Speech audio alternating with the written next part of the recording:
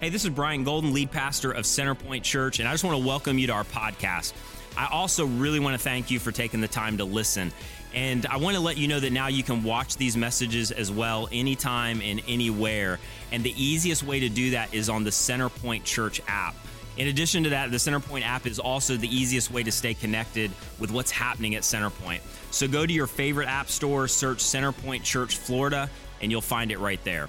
Most importantly, I really want to say, if you're a longtime follower of Jesus, or maybe you're just investigating who Jesus is, I really hope this message encourages you to take your next step in your journey of faith or in your journey of investigating faith. Thanks again for listening. All right, 9 a.m. at both campuses. How we doing today? Okay, you gave out a lot more during in worship than you did right there, so stand up. That's what happens when you're not. I'm going to pray for you real quick. South Campus, I hope you're in a better place right now. For real, though, would you guys give it up? Put your hands together for our worship team for leading us so well today. I'm so glad you're with us. My name is Brian. I'm the lead pastor here. Let me give you a quick reminder, and then we are going to pray. But next week is our big summer party. That's going to be at North Campus South. It's like 50 seconds, all right? Don't complain about the drive. North Campus, 12 to 2 next week. And there's going to be inflatables, food trucks, dunk tank. It's just going to be a lot of fun. And here's what I would tell you, even if it's not your thing, because I know it's going to be 110 degrees. But the one thing that kind of trumps our consumerism is our calling. And we don't plan events necessarily just to give you a good time. I mean, that's a part of it. As our church is growing, it's a great way to connect. But it's also a great way to invite and to invest. And as maybe insignificant as it seems, that one invite that's kind of non-threatening, just come hang out, enjoy some food trucks, have some fun, may be the crack that opens the door to an invitation that somebody receives to begin to follow Jesus eventually. And I'm telling you, we get those stories all the time. So I get it. It may not be your thing. But what is your thing is the calling to reach people in our city and engage our city with the message of the gospel. And this is one simple way to do that. So I'd love for you to invite, just to have some fun. We're going to raffle a bunch of gift cards next week for those who invite and then the person who came with you. And so that's just extra incentive. And it's going to be a great time, North Campus 12 to 2. And I hope to see you there. All right? Okay. Thanks, Isaiah.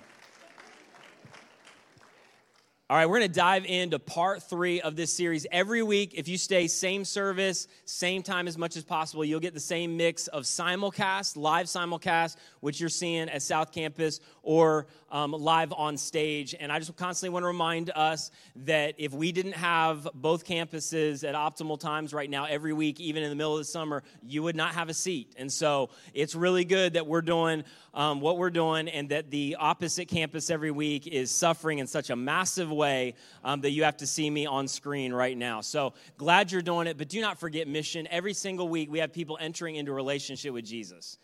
And one of the big obstacles is not finding a seat. And so every week you're helping people have seats, and we're creating room, and God's moving and working through it, not just with numerical growth, but with literally stories of people's eternities being altered. And so that's why we're here. And over these next few minutes, I think God wants to work. So would you join me at both campuses, North and South? Jesus, we thank you for who you are. We thank you for this incredible movement known as the church. We thank you that when we show up around the message in the name of Jesus, incredible things happen. And I pray over these next few minutes that wherever we are, you would lead us into where you want us to be. And that's those who are in a place of not even sure that they believe.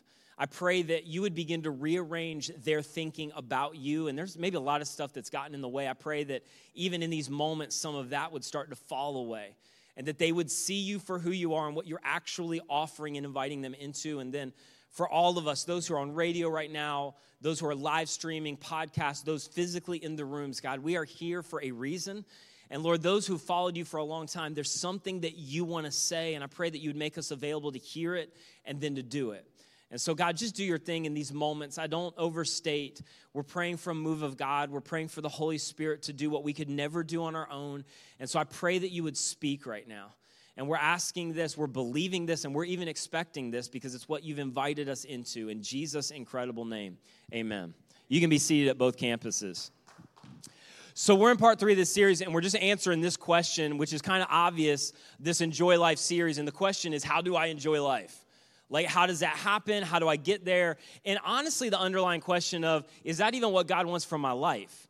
Like, how do I enjoy life? And here's what we've said if you haven't been here, that enjoyment and finding happiness is always more about who than it is about what. Like, if you find your enjoyment in what, it always inevitably leads to what else. Like, I got there, I got it, but they did not deliver, and so what leads to what else? And you are always chasing something. The target is always moving. It's always about who in some fashion or another. And we've talked about this. If you've ever gone to a third world country and you look at people in huts who are smiling and at some level have found enjoyment of life, you go, what are you enjoying? Like, what do you have to be happy about? And the answer to the question is it's not a what. It's not a what for any of us. Like, you are only, as we've said, as happy as your unhappiest child. You are only as happy as your unhappiest spouse. Hopefully you only have one, but you get my point. Like, if they're unhappy, you are unhappy. It's a relational dynamic. It's always leaning relational. And we said this, like, if what you are looking at for happiness and enjoyment, if you lose it when that thing ages or depreciates, you are never happy to begin with. And here's the thing, at the end of your life, just mark it down. Everybody kind of knows this, but we forget about it.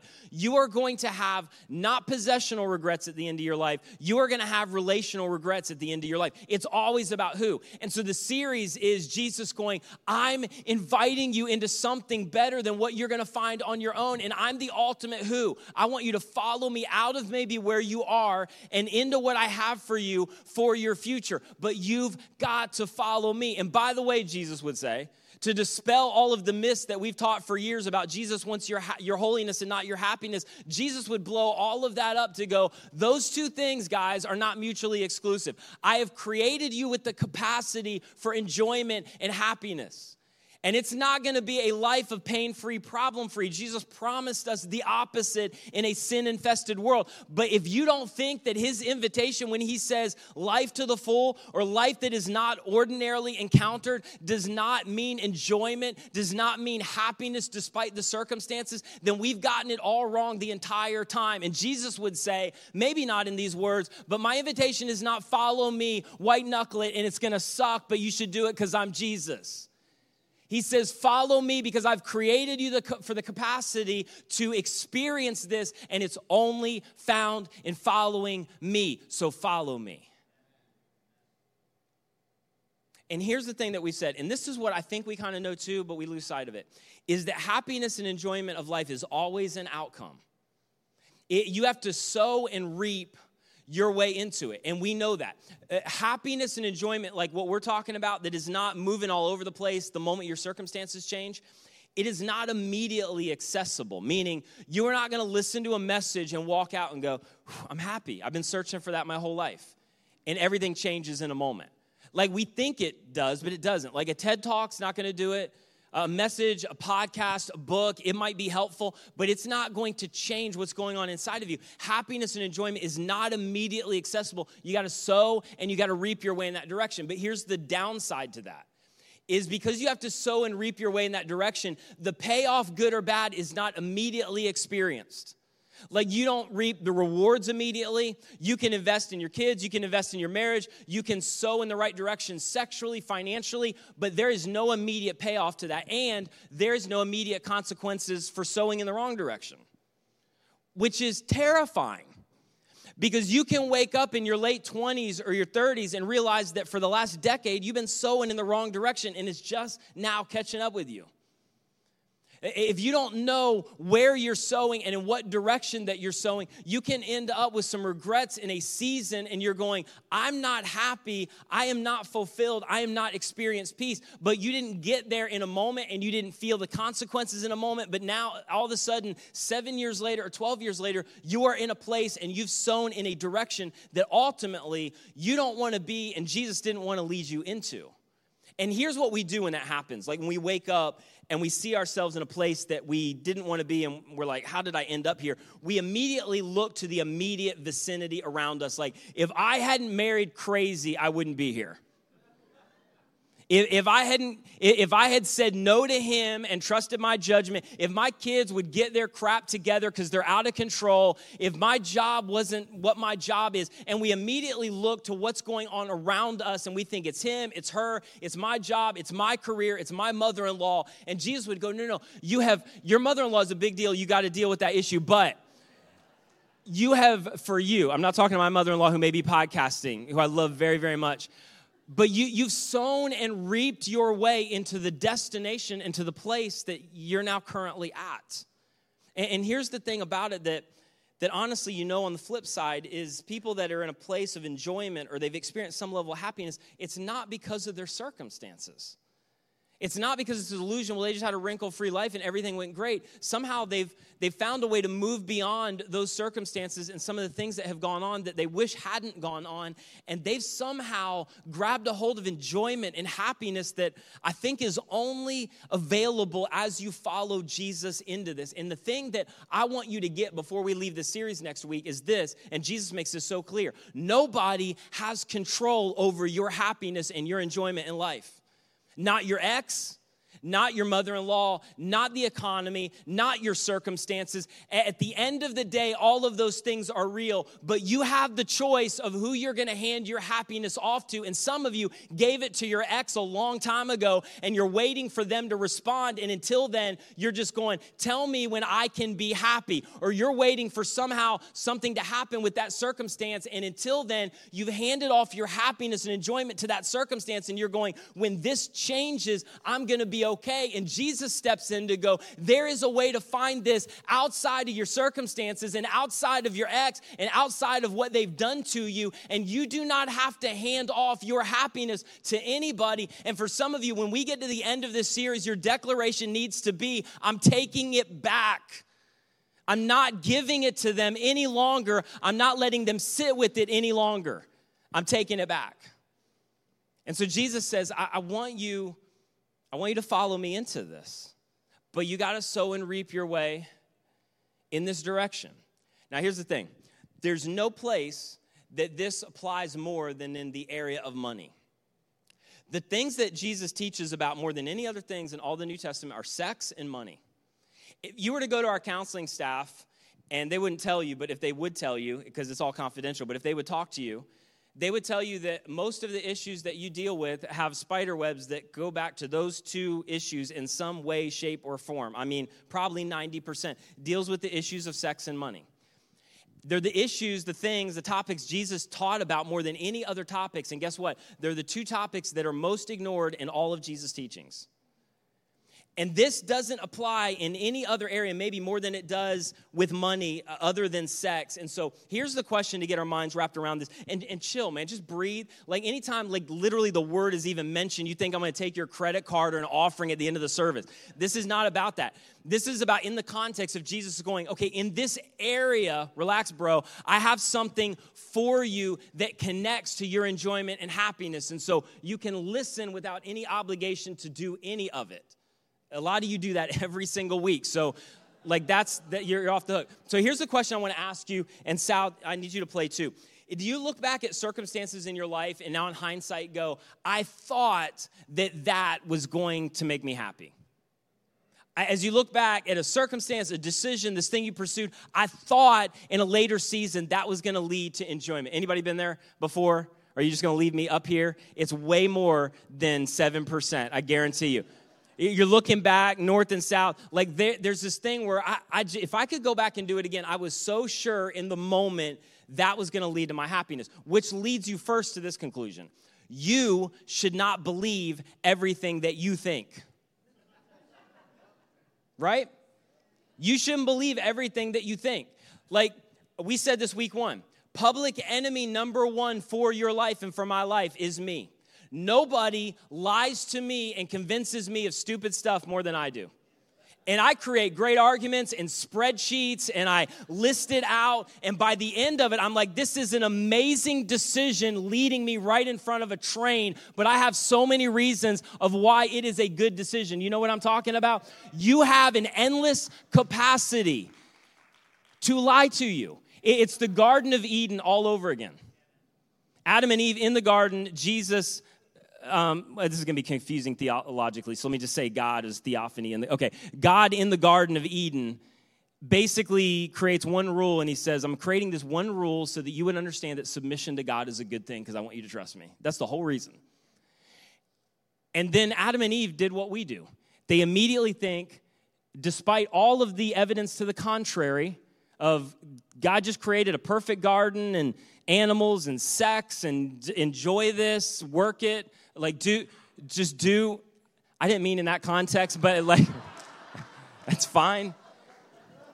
You can take it in that context and it does work, but like enjoy all of this. And then Adam and Eve did what? They're like, I think God's holding out on us. I think that there's more, and so we are going to begin to define what we think is going to make us happy and what ultimately is going to fulfill us, only to lead them into a train wreck decision that busted up all of humanity by sin entering the world. But in the moment, they thought, we know what's going to make us happy. And we have all been in moments where we think we know right now what is going to make us happy. And now we look back to go, what was I thinking? Do not believe everything that you think. And this applies in no more real way than in the area of money. And here's what we think. That at some level, my happiness and my enjoyment of life is connected to my money. And then somebody like me stands on a stage and you talk about this, and they're like, hey, money does not lead to happiness. Money does not need, there's no connection between money and happiness. And we might affirm in our outward, like I'm nodding, whatever, because that's what I'm supposed to do. Yeah, that's true. And none of us believe that. In fact, your internal response is, try me.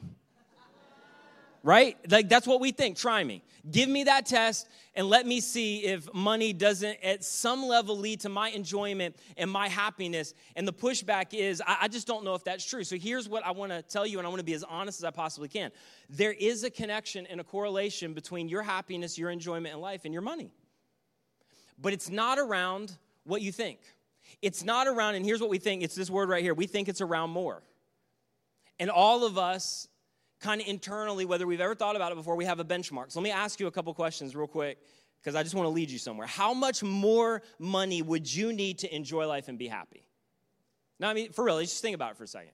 And for some of you, you have like a real, and it's not even like a numerical value, but if I could just get to this point and you have a picture in your mind, but like, what would it take? How much more? What would you need? What would that promotion look like where you just say, you know what? Right now it's just tight. It's hard. I would enjoy life more. I think that I would be happier if I could get to this place. How much more money would you need to make you happy, to enjoy life? And here's the thing that you will find with people who found a way, despite their circumstances, to at some level enjoy life, at some level experience happiness. They have one thing in common, all of them. And it's this emotion right here, peace. And we've talked about this some. If they're a follower of Jesus, they're at peace with God at some level. And not that God's gone anywhere, but when you're following Jesus, there's connection with God to go, okay, listen, I want to just submit my life to you. There's just peace there. And then even not more than that, but maybe equally as important, there is peace with you. Like you are okay with you. You're all right internally with who you are, and then in a lot of cases, as much as possible, it leads to peace with other people around you. But every person who's characterized by enjoyment or happiness in life, they all have that one thing in common. They all have peace. So let me ask the question this way. How much more money would it take to give you peace? Like how much more? Like my kids are out of control, but I got a raise, and I'm feeling okay. Like, what would it take? What to give you the peace that you're after? Like you're in a place where literally my marriage is a dumpster fire. It is out of control, but I got a promotion. That's probably going to pay for the alimony when this marriage ends. Like, what would it take for real? What would it take? What's the benchmark? How much money to get you to a place where you're like, I'm at peace? And here's what I know. I didn't read your emails. I didn't go home with you. I don't know your life, but I know the answer is the same for all of us. The answer to how much more do I need to enjoy or to be at peace is a little bit more than you currently have. Always. It's a little bit more across socioeconomic status, whether you're 30,000 or 330,000. It's a little bit more than you currently have. And if you're in your 20s or your 30s, you do not believe me. And I guarantee you, a lot of you in your 40s and your 50s, you wish that you had believed that that was true and that the correlation is not around more. And here's how we convince ourselves of this, because literally we will do things and acquire things and date things and people, and we'll think that's going to be the thing that's ultimately going to make me okay. And we get there and we are severely disappointed, and you would think, okay, end of pursuit, try something else. And we don't. And we keep lying to ourselves. And the lie that is so insidious that we tell ourselves is, okay, why would we not just get a clue that it didn't work? But here's what we continue to tease out is, no, I know it didn't work, but more of what didn't just work will work. And then we get there and we think that didn't work, but a little bit more of what just didn't work is going to work.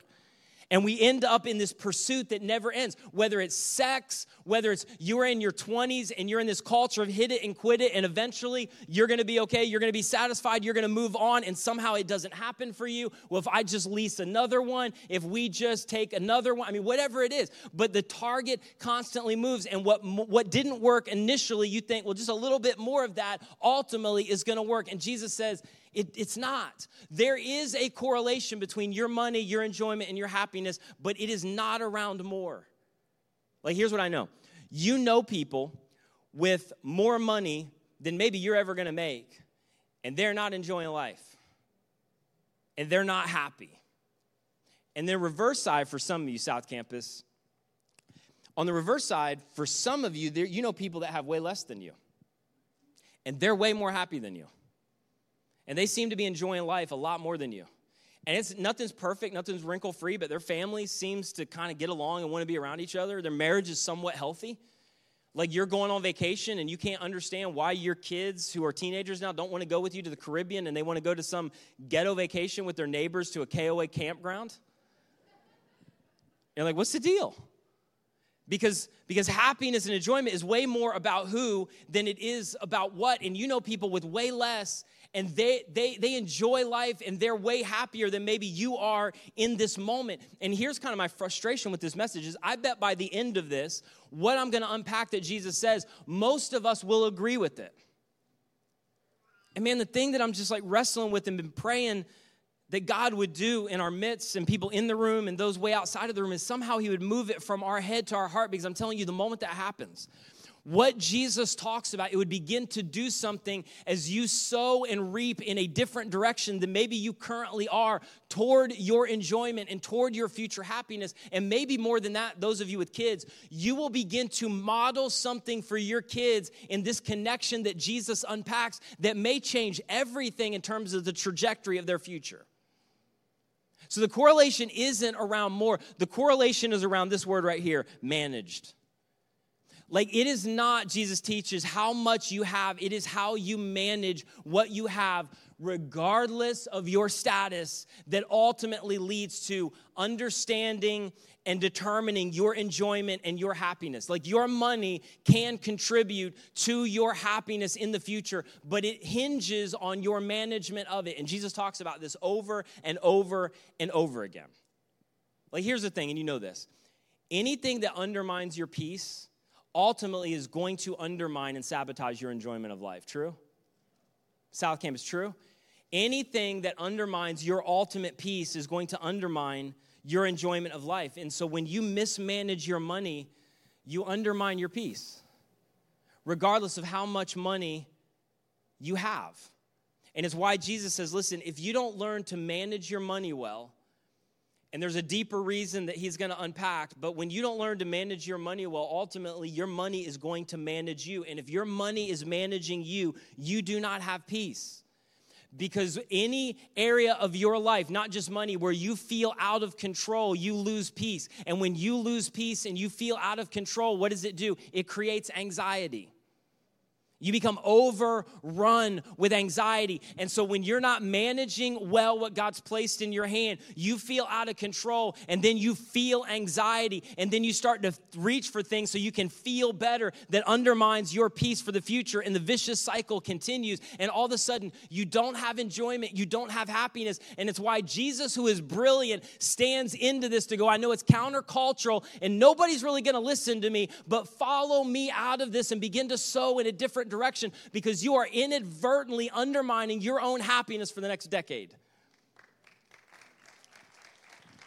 And so Jesus says this to the polite golf claps at the end of that point. Jesus says this. And you think he's going one direction, then he takes a hard right. And many of you have heard this, even if you haven't been around the church. In Luke 16:13, Luke records it, and he says, if you don't have the CC app, you should download that. You can see it on the screen, but that's a great place to follow along. He says, no one can serve two what? Masters. And for most of us, we're like, well, we're in the first century. We don't have masters. There's no, like, slave-subject relationship. And then you get a credit card, and you're like, No one can serve two masters. Either you're going to hate the one, and you're going to love the other one, two huge extremes, or you're going to be, and this is a huge word, devoted to the one and despise the other one. And by the way, this just gives you some clarity and insight around feelings that sometimes people get in situations they don't understand. Anytime there is a relationship of exclusivity, when you go outside of the design of that exclusivity, you begin to feel the dynamic of these emotions. Same is true in marriage.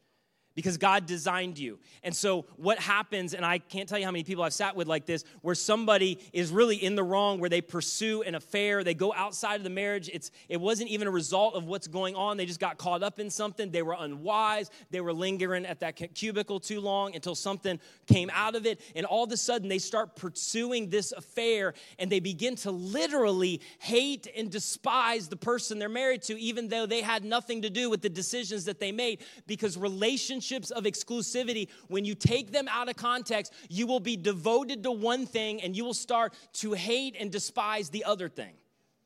It's why some of you feel what you feel right now. It wasn't designed to work that way. And the same is true of your money. And God's going, you just need to know, it is an issue of exclusivity. I am not after your money. But listen, you can only be devoted to one thing and you'll despise the other. You cannot serve both what? God, South Campus, God, and what? And money. And come on, think about this, because some of you know the end of the verse, which sometimes is unfortunate. But you would think if you were finishing the verse, he'd say, like, you can't serve the devil and God. You can't serve evil and God. But money? Like, why you put that in there?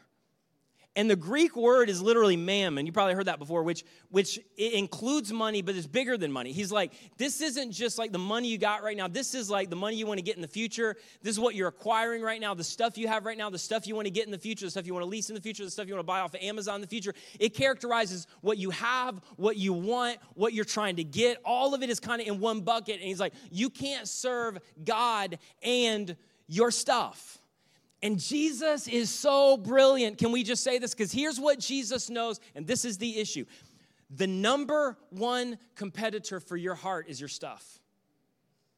The number one competitor for your heart is your stuff. It is about trust in a relationship determined by what you're devoted to. And Jesus is going, listen, your relationship is not any better than the level of trust with your kids, with your employees, with your boss, in your marriage. Relationships are built on trust. Relationships are built on devotion. Your relationship is only as good as the trust. And Jesus is like, my issue is I want your devotion that ultimately precedes your trust, because I want relationship with you. That's what I'm all about. And the chief competitor for that devotion and that trust is your stuff. Now, here's the thing. Like, let's just say this, because we think all this weird stuff about the God of the universe. He does not need your stuff. Jesus doesn't teach money management in the New Testament so he can get more from you. He is the reigning creator of the universe. He made stuff, and then he made raw materials to make the stuff. He didn't need to go get it anywhere. He just made it to make what he needed to make, and he's over all of it. Like, I always find it crazy that my kids, I try to teach as best I can, because I know financially what they learn to do in this area is going to follow them, and it's going to be a huge part of the trajectory of their life in terms of their future enjoyment and happiness. So as best I can at their level, at their age, I try to teach them about give and save, and then you can do whatever you want with the rest of it. And the thing is, like, if you would apply that same standard to God, like when I teach my kids to do that, it's not because I need my kids' money. I gave them the money.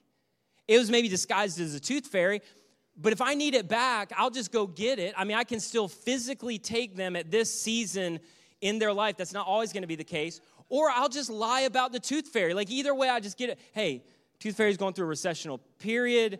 needs a bailout, like we got to take that money back, right? Like you don't need, you can just go get the money. Don't ever confuse the supply with the source.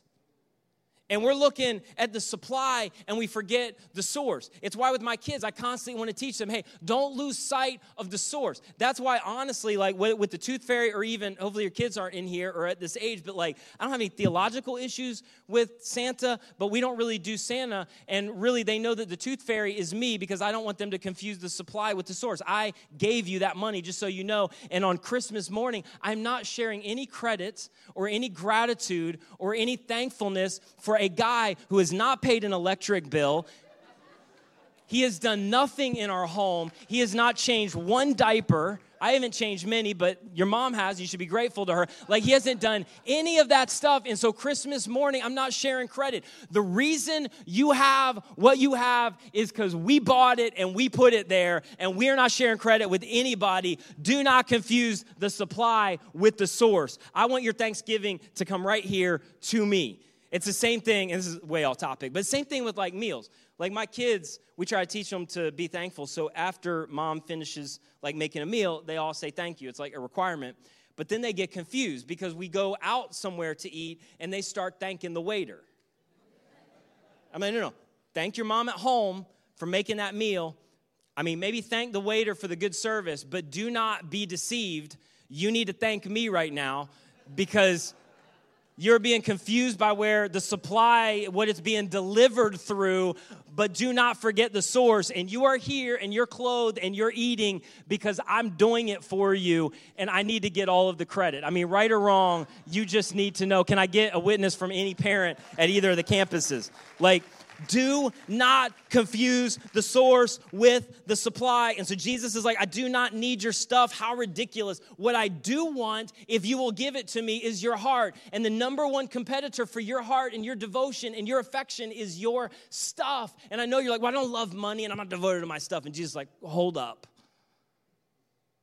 And he says this: no one can serve two masters. Either they're going to hate the one and they're going to love the other one. And again, you're like, well, I don't love stuff. And Jesus is like, shh, not done yet. Either you're going to hate the one, you're going to love the other, or you're going to be what?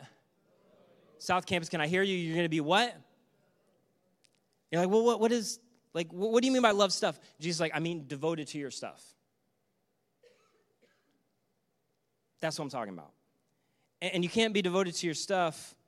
You're going to hate the one, love the other. You're going to be devoted to the one, and you're going to despise the other. And so really the definition of devoted, what he's talking about, and you're like, no, I don't love my stuff. Devoted means a strong attachment to. Oh, crap. Like, devoted means a lot of energy to pursue, eye on. I think here's the primary decision-making filter for your life. Jesus is like, this may be really uncomfortable, but I'm Jesus.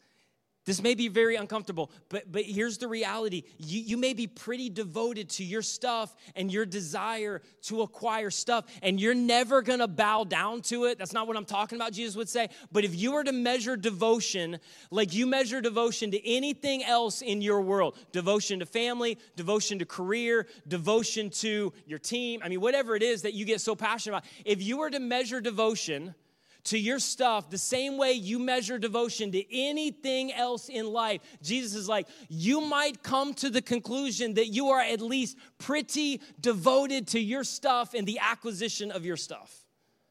Jesus is like, that's what I'm talking about. So let me ask you a couple questions. A couple of these are really stupid, but I'm teasing it out, and I want to lead you somewhere. So they're obvious, but has your desire to acquire something ever caused you to do something? Yeah, thank you. I'm just waiting to see if anybody else wants to participate. You can talk back, all right? I know, like, money messages are the quietest messages in the world. Like, nobody wants to shout me down on those messages, but you can talk back. Your desire to acquire, has it ever caused you to do something? Like, you felt a desire and then you did something.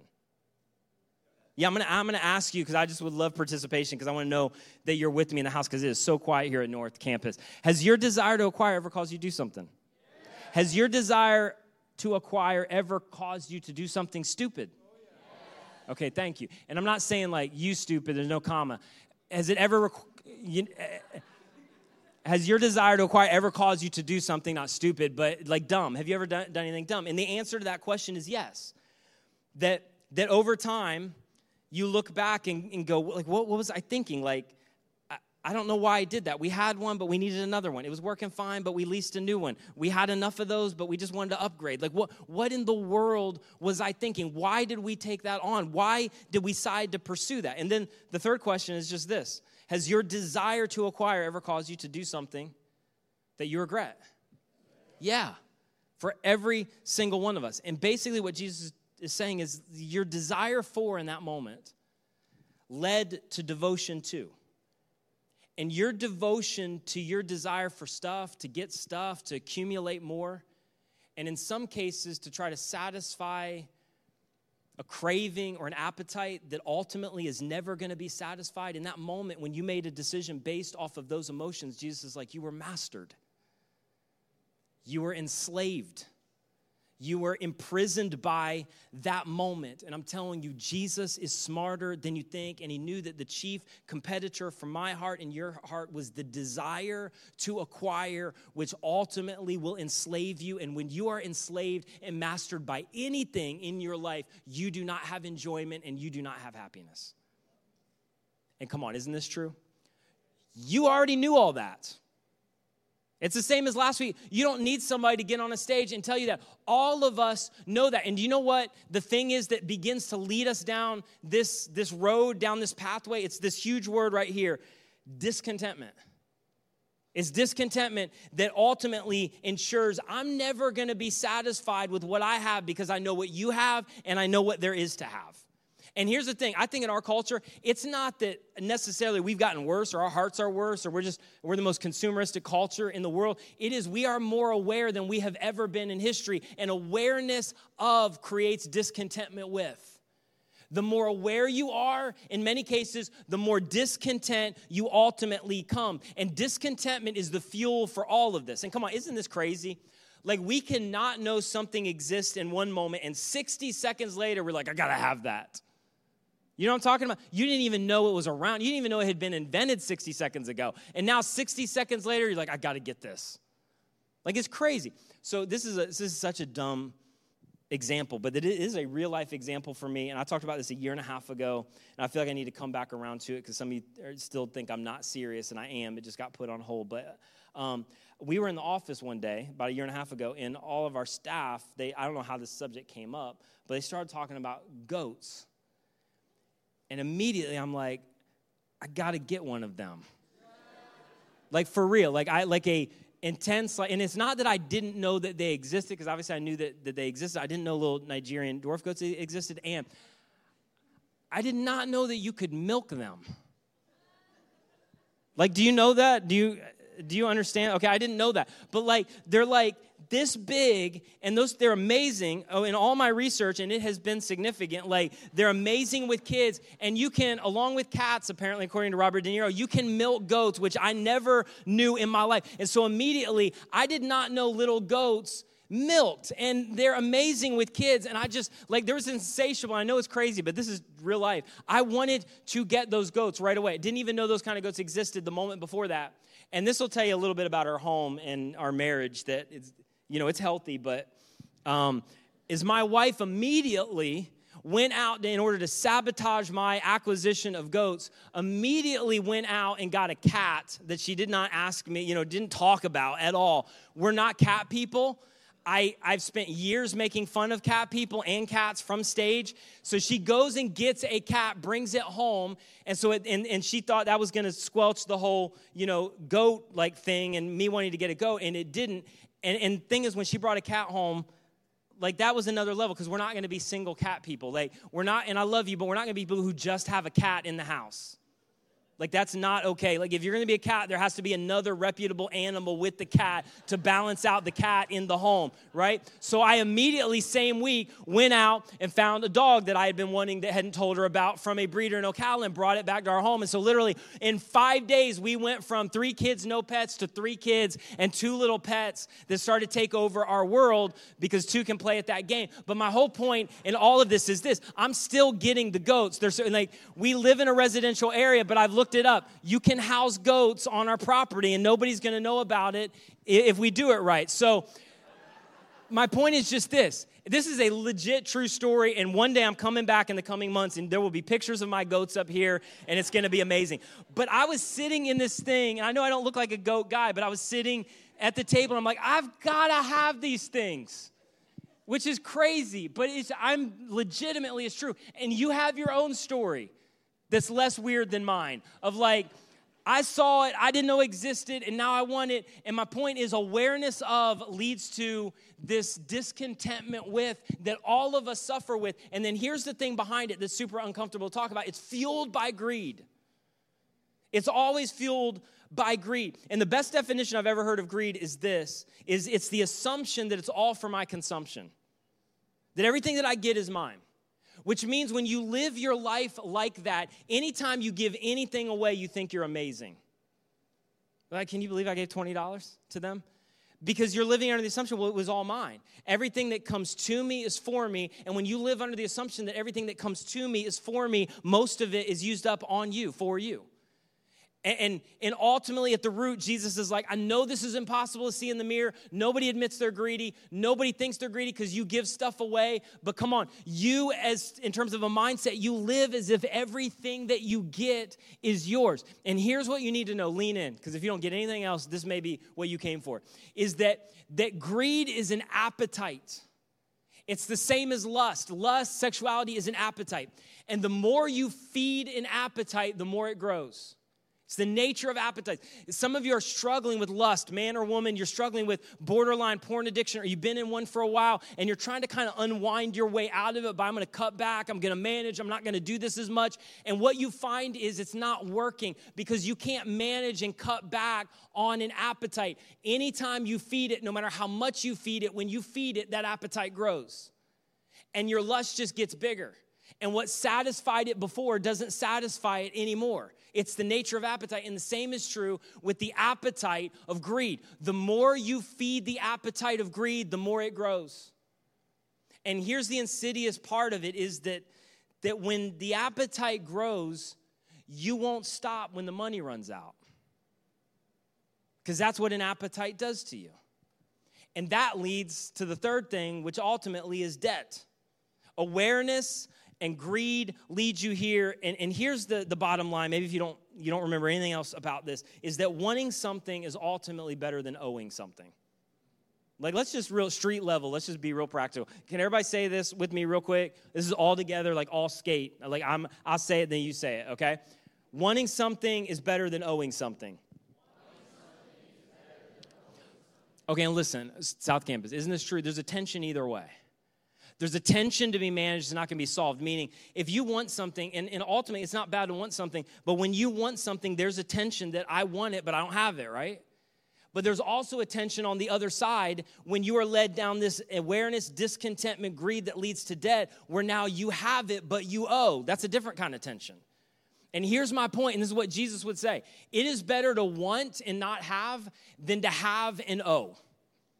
Because ultimately, it is undermining your future, because debt is when you become a slave to your desire and your appetite has grown and then the money ran out, but your appetite did not run out. And so now your devotion to your desire has led you into slavery because you can't say no when you need to say no. And when you are a slave to anything, you don't have enjoyment and you are not happy. And Jesus is like, that's what I'm after.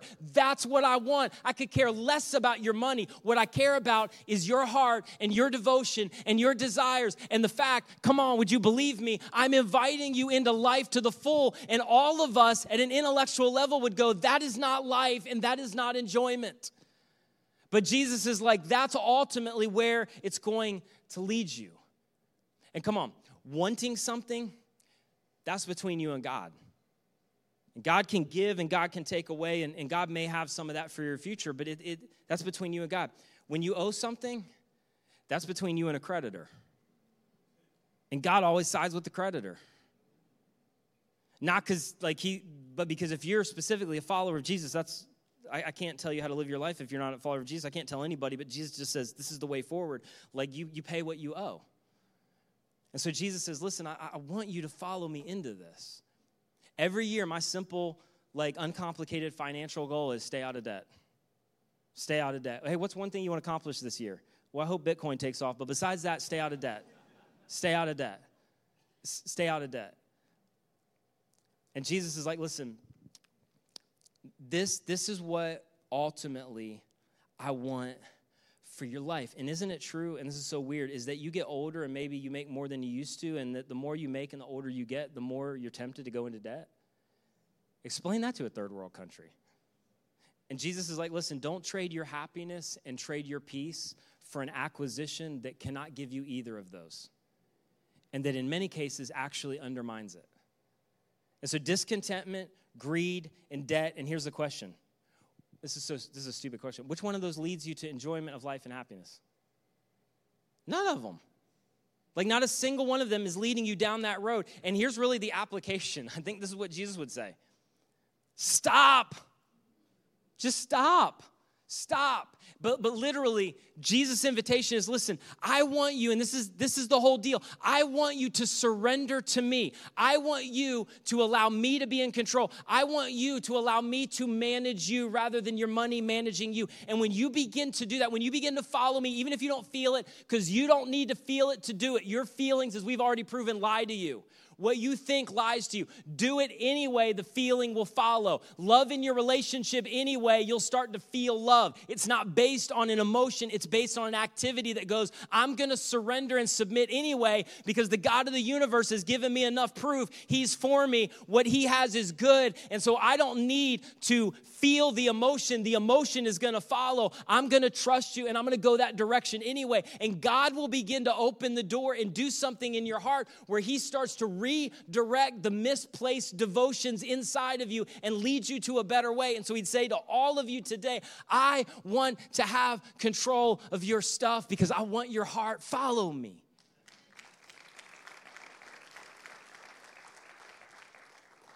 And come on, what amount of money is going to rid discontentment in your life? What amount of money is going to rid the feeling of greed? Don't call it greed. I know that trips you up. The assumption that it's all for me. The answer to that question is there's no amount of money. The only thing that can address this is the management of, not the amount. It is about who is in control. And so Jesus says, no one can serve two masters. You can't serve both God and money.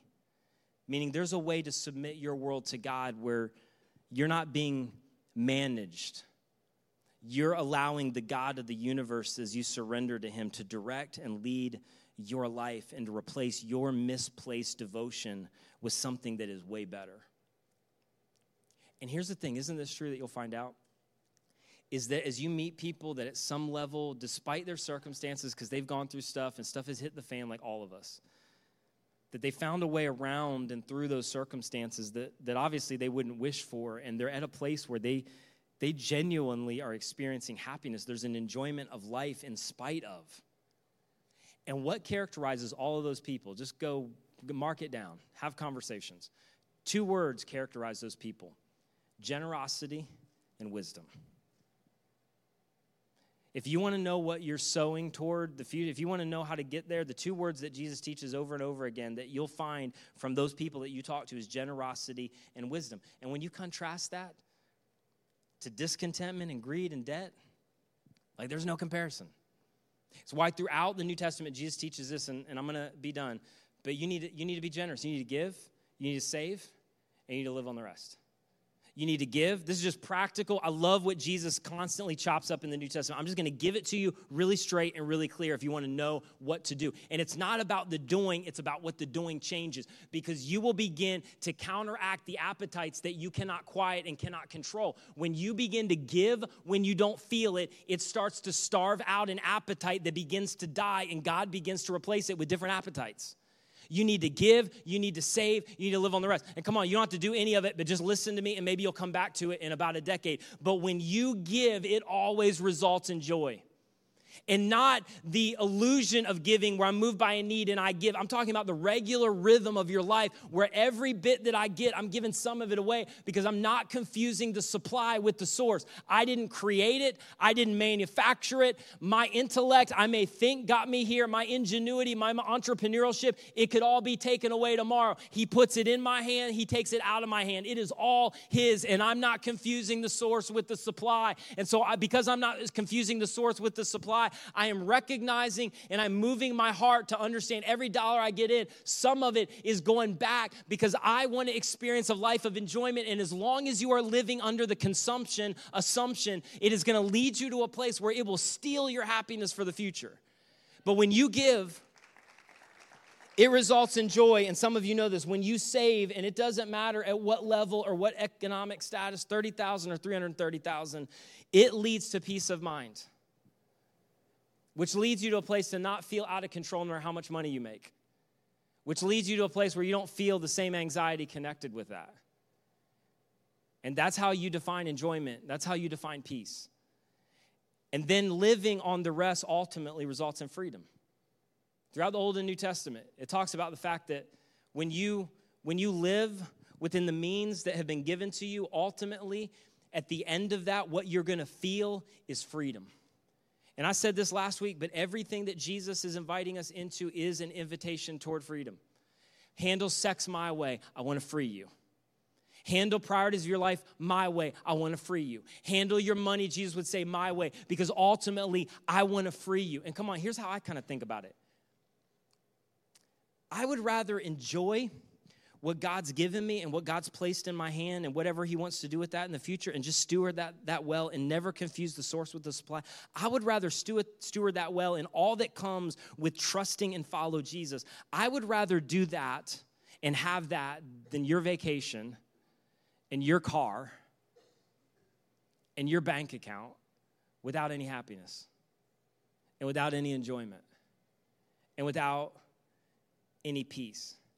And so Jesus says, I'm inviting you into this, and it's not your circumstances that need to change.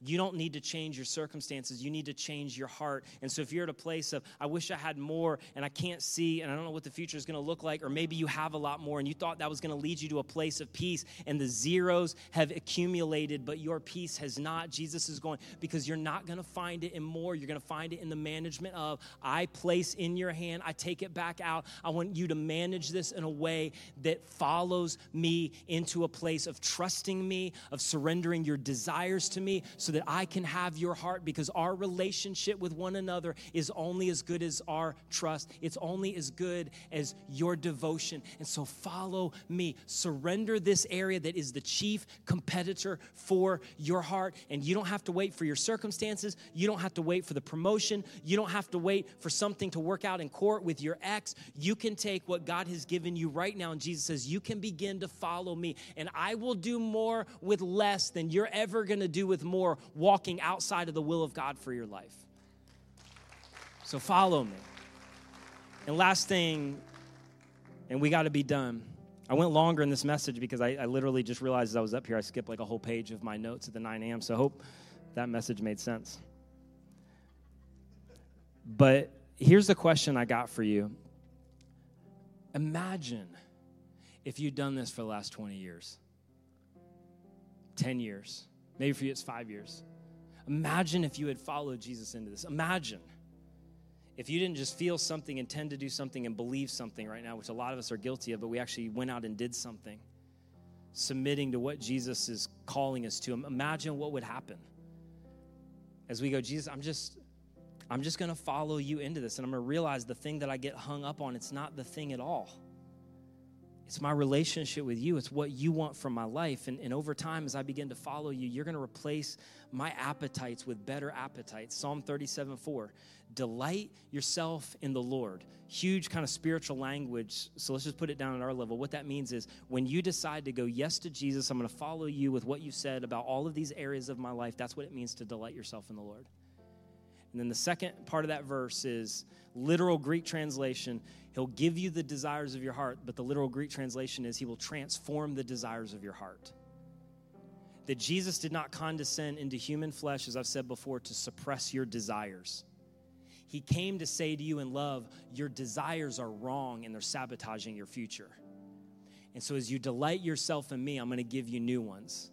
And those desires are going to link up with the rhythm of Genesis chapter 1 and how I created your world and your life to work. And it's going to lead to far greater enjoyment and happiness than you're ever going to find living according to this old way that's still hanging out in the Garden of Eden, eaten from the tree, only to be severely disappointed later. And so follow me, delight in me, do this because I've told you to do it and I died for you and you can trust me. And when you do, I'm going to transform the desires of your heart and old appetites are going to start to die and new ones are going to be birthed. And I'm telling you, those appetites are going to lead you into peace and into freedom and into life and into enjoyment. I said it this way in the New Testament, life to the full, life that is not ordinarily encountered. And so Jesus would say to us today, your best option is to say yes to your Heavenly Father. I may not feel it, but I'm going to follow you anyway. And he'll do everything that he said he would do. And so would you stand with me at both locations right now? And if you're able to stay put where you're at as much as possible. We don't do church. We gather together. And where a few people are gathered together within the context of this thing, this movement, this thing called an ecclesia, God moves and works in a way that you will not find anywhere else. And so in this moment, God is working not at the area of our money. That's just the symptom. That's just the fruit problem. The root problem is our devotion and our desires. And so all over the house, would you just bow with me? Both locations. I want to invite you, if you're listening on radio, if you're podcasting or live streaming right now, because God has a word for you in this moment, and he's inviting you into something, and you have the choice of whether you're going to submit and surrender to that while you are experiencing it and feeling it, or if you are going to settle for I intend to, I should work on, I believe that, but not actually saying yes to what Jesus is asking you to pursue and to change right now in this moment. And so God, I pray over the individuals in these various places way outside of these buildings and those that are in the house right now in this moment. I pray that more than anything else, this would be the moment where they get the overwhelming sense of your reckless and scandalous loves that shouts through the ages that I'm for you, and so follow me into freedom.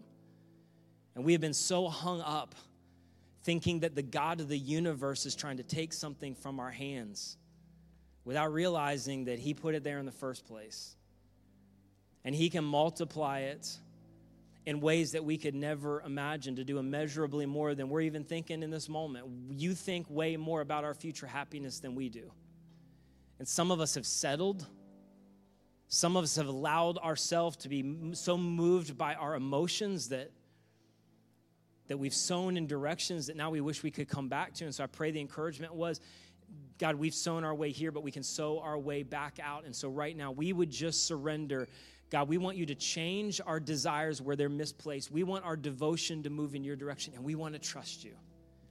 I pray for the individual who's never embraced you as Savior, that maybe this would be the moment that, God, you just move in their heart where they would believe that you've died on the cross for all their sin, that you rose again for them in history, and by simply transferring their trust from trying to earn their way to God to what God has done for them. The scripture says, whoever believes that and calls on the name of the Lord will be saved. And this would be the moment they would initiate a relationship with you.